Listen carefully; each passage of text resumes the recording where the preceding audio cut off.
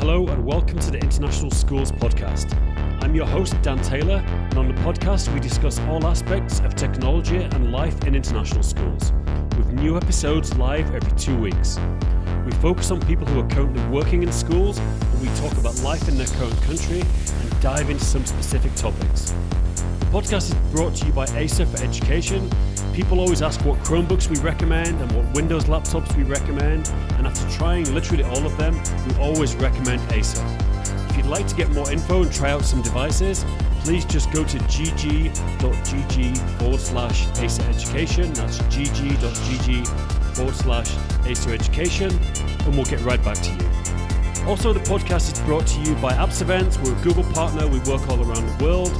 We've just got one piece of new information right now. This is in January 2021. We're a G Suite Enterprise for Education partner.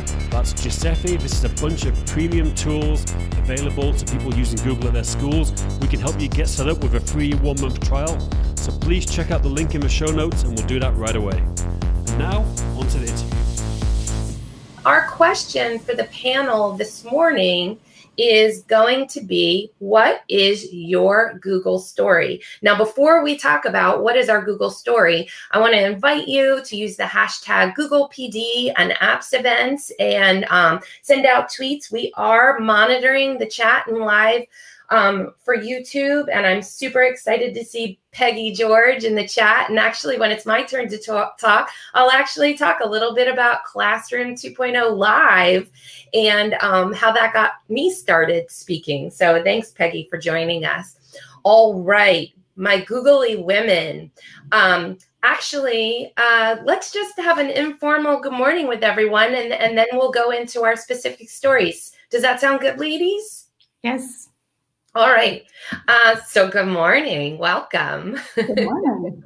Good morning. Natalia, do you want to tell us where you're talking to us from? Me? Yes, of course. I am coming live from outside of Albany, New York. Awesome. So you're about 2.5 hours from me in Scotch Plains, New Jersey. And I've had the pleasure of working with Natalia many times through her district, hosting a summit there in the past, and then having Natalia work with me as a consultant for many years. Mary Ellen, do you want to tell us where you're from? Absolutely. I'm joining live from outside of Atlanta, Georgia. Wonderful. And Mary Ellen, also, we've gotten to work at many events together and as consultants and everything. Thank you for joining us this morning. And Kim, where are you talking to us from? Hi, everybody. I am from right outside of Dallas, Texas, which it is hot here today. And 2 weeks ago, it was an ice storm. So, yeah. That was crazy, the weather in Texas. It was funny. Did you guys even own snow shovels? Absolutely not. But actually, my neighbor, I think he came from somewhere up north because every day he was outside shoveling his driveway. And we were like, how do you do that? And he had like an entire thing going on, like back and forth. And we didn't even know how to do that. So we didn't do that. Yeah, we have a system here in New Jersey, and my fiance and I, we were out there every couple of hours because there was about 26 inches of snow or something like that the one day, and you can't leave it all for the end. You gotta go out there every few hours. But what a great workout, right? It is a great workout. You end up sweating, I do that all the time too in my driveway here. Well, we're used to that here in New York. So. Oh, right.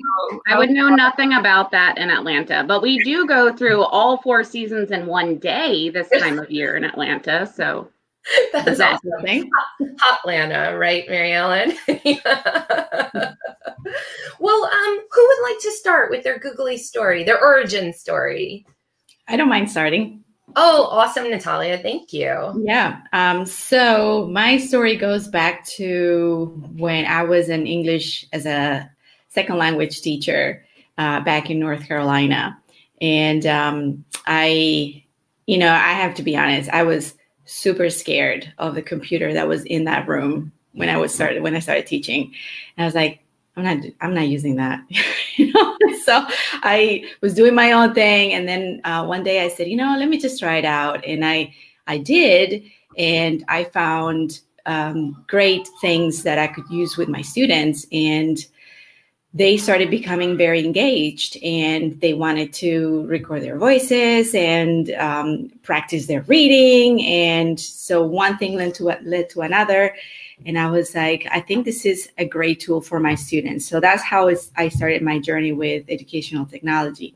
My passion for it really was born because of the interest my students had, and I learned with them. And so after that, I came to New York, and my very first task for the district that I was working for was, we're going Google. And I was like, oh, perfect. So I started becoming, more acquainted with Google tools myself, and I ran into some professional development. And I think that's how I met you, Lisa. And I said, I want to become a certified educator. So I took one of Lisa's boot camps, and I was like, oh, I love her. I want to be like that. I want to know the things she knows. And it was so easy to make connections between what I was doing in the course when Lisa was teaching me, and also making a connection of that with the things that I was doing in my classroom. And I was like, it was such an easy connection. I could see myself doing that so easily in the classroom with my students. And so that really got me hooked into that. And so from that, I became certified educator level 1, then level 2. And then as I started doing more and more things in my school district, teachers were like, well, how are you doing that? Can you show me that? And so I did. And so we were doing informal sessions, and then it dawned on me, like, maybe I should get a certification for being a trainer, since I'm already doing that. So I went ahead and did the Google Certified Trainer as well. It was fantastic. I learned a lot too. And then I started, teaching teachers how to use the Google tools in a way that would be efficient for them and that would bring some academic advancement for their students. And then after that, I thought, you know what? I feel like I want to go back to this certification bug and get my innovator badge. And so I did. I found there was a lack of offerings for English language learners in the area of STEM. And so my project was essentially that, working with the school district to offer opportunities for English language learners, because, the myth is, well, they don't understand the language. And the thing is, they don't understand your language, but they are very proficient in another language that you're not proficient on, So they are mathematical. They are, they have all these skills in a different language, but they can still do STEM. And so with that program and with the support from the Google community, for the innovator community, I was able to launch my program in my school district, and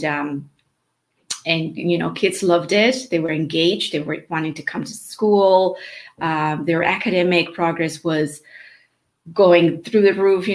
Kids were being more, like the kids that were not talking in English, that their speaking skills were not quite there yet.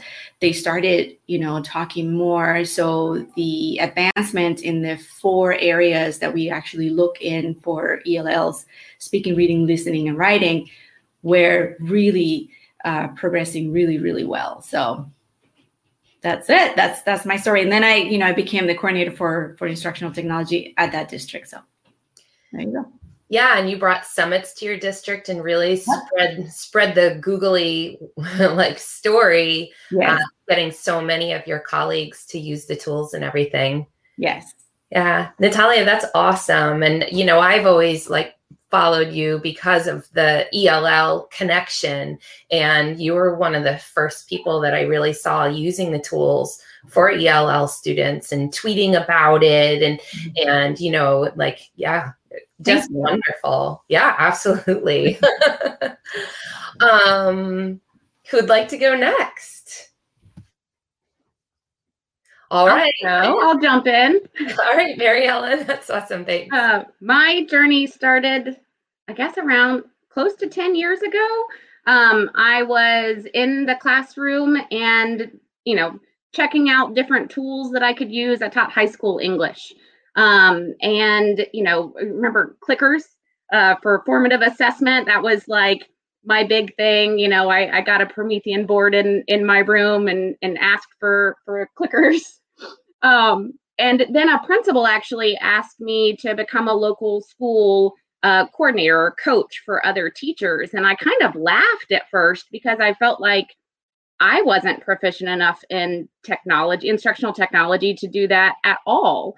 And, but he really encouraged me. And so I did. And once I moved into that position so that I wasn't in the classroom all the time, I had the opportunity to go to events and get further training. And so I went to a Google Summit and walked in the first day, opening session, and I went, that's what I want to do. This is what I want to do. I want to inspire other educators. Like, oh my gosh.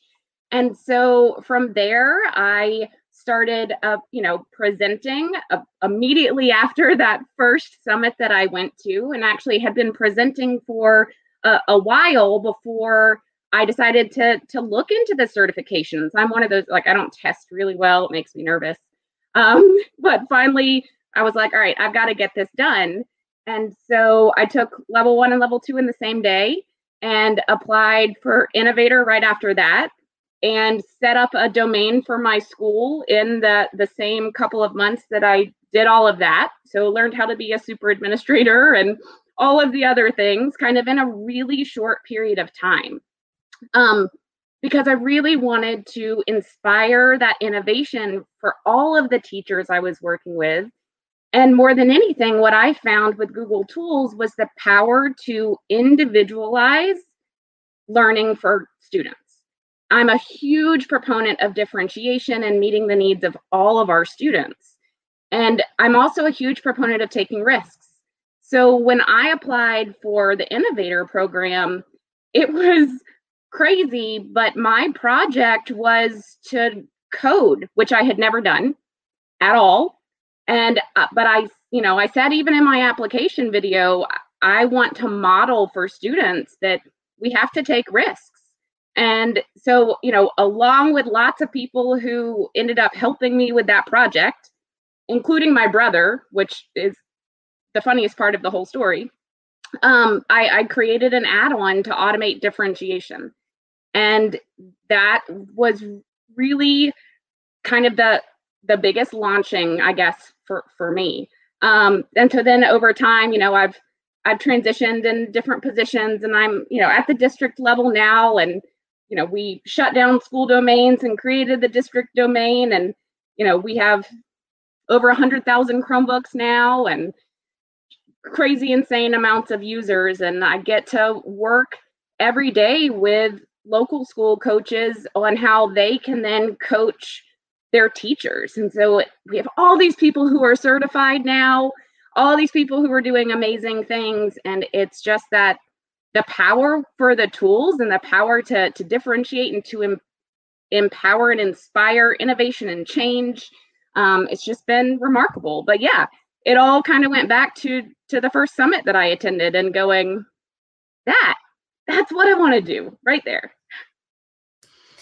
I remember hearing all about your Innovator project because you were working with a mutual friend of ours on, was it the extension or something like that? Mm-hmm. Yeah.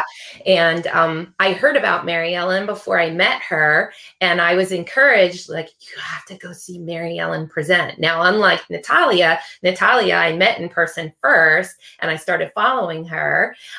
Mary Ellen, I was just like, well, who is this Mary Ellen West? I'm going to go watch her. And I was sold. I'm like, we've got to get her doing consulting with us, right? And get her voice outside of just the Atlanta area and all over the place. It's such a great story, Mary Ellen. Right. Yeah. All right, Kim. Oh my goodness. I've just enjoyed listening to everybody and just thinking about kind of my story while, you all were talking. And I mean, you all are absolutely phenomenal, but just my story I started out, I majored in education technology in undergrad when there was kind of nothing that anybody even thought of education technology before then. And so I just remember it's so funny because my professor, older professor, and she's only like 5 years older than me. And so she brought me back to a class last week during kind of like lunchtime. And she wanted me to talk to the students that are in undergrad now. And we were just talking about like wikis and blogs and, WebTC, which is kind of now Blackboard. And so it's so funny how all of those things, because I was always thinking like, why do I need to do a blog? This has nothing to do with anything. I just want to teach teachers and I just want to teach kids about computers. This is nothing. And so it's so funny now how the world has changed, from 1999 into now, and just becoming a googly woman. I mean, I just, just that trajectory of coming from majoring in education technology. It's only 2 of us in a program. We had no idea what we were doing. We've taken so many classes from graphic design to automation and CAD and computer science because no one knew what education technology was. And so then when I discovered like Google for Education, it just really just took a spark into me. And I just really wanted to learn more, and just becoming a blended learning specialist before I became the director. I mean, everybody was taking this Google certification, level 1 and level 2. And like we were racing to take the test because I wanted to pass the test. And it's so funny because we had taken tests like ICT in Mississippi and STEM certifications. And it was nothing to compare to this Google for Education, certification for level 1 and level 2. So I just wanted to take it. And I just took it one day. I didn't even study. It's so crazy because I was just like, I'm going to take this test because I want to pass it because everybody has this level 1, level 2, and I need to take it. And then it just became like, you want to be a trainer, and then becoming an innovator just literally changed my life because I was able to meet, people like you all, and just becoming that amazing, that amazing tribe that you have. It's just really just changed me. And so that's kind of, my story just in regards to just building that community, building that, safe space, and just looking at that passion that I had with the Innovator Project, and just looking at, hey, women really need to, and I'm glad it's Women History Month that we're doing this, of course, but women really need to, be in the forefront and have that, say so in whatever is happening. They need a seat at the table. So I definitely think that, the advocacy work really helped me change becoming an innovator as well. Kim, I appreciate the things that you said, and I want to come back to them in just a moment. But, again, I heard about Kim Lane Clark, and I'm like, I have to go see her present and meet her in person. And I was so impressed with her that, I started hiring her as a consultant. And I just feel so fortunate that I have, the pleasure of working with all 3 of you for many years now. And you all do such great work. Now, let's come back to something that Kim said. She used the phrase, have a seat at the table. So the 4 of us know that notoriously men are more prominent in educational technology, especially at the leadership level. Do any of you want to speak to that before I tell my origin story, which I think everybody's heard a million times, so it's kind of boring. But do you want to speak to how you got your voice? Because you're all leaders in your districts, right? How did you find your voice there? I think I can go unless somebody else wants to jump in.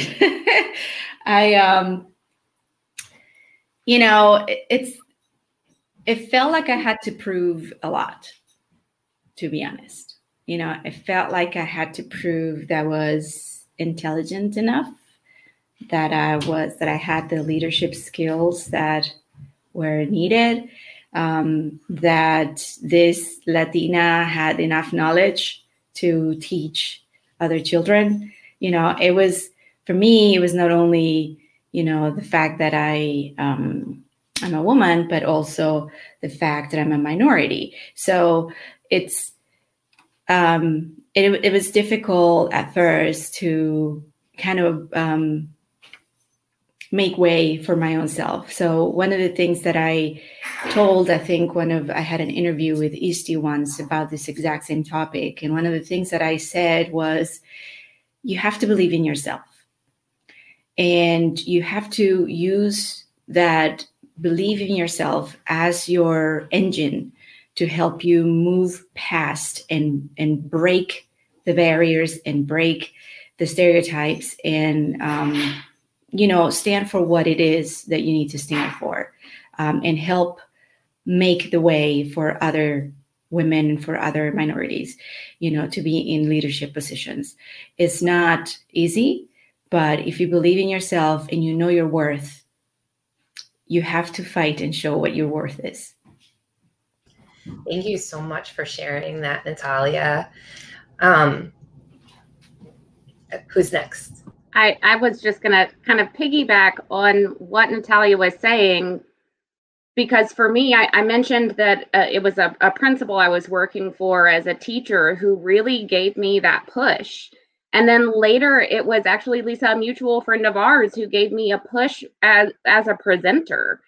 And so it took a long time, Natalia, for me to have that belief in myself. And I wish I'd had it sooner, but I'm so thankful for the people that pushed me and encouraged me. And that inspired me that now I try at every chance I get to do that for others. Because if they don't yet have that self-confidence and I can help in some way, I want other women to know you are enough. You are worthy. You are smart and brilliant. And you can do this. I believe in you. So if you don't have that belief yet, borrow mine, because I've got it for you. Take it, borrow it.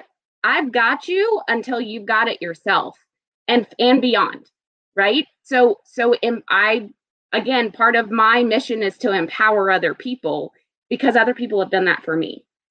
So that's where I push. I want, if you don't have that self-confidence, Natalia, that absolutely everyone needs, then let me give it to you.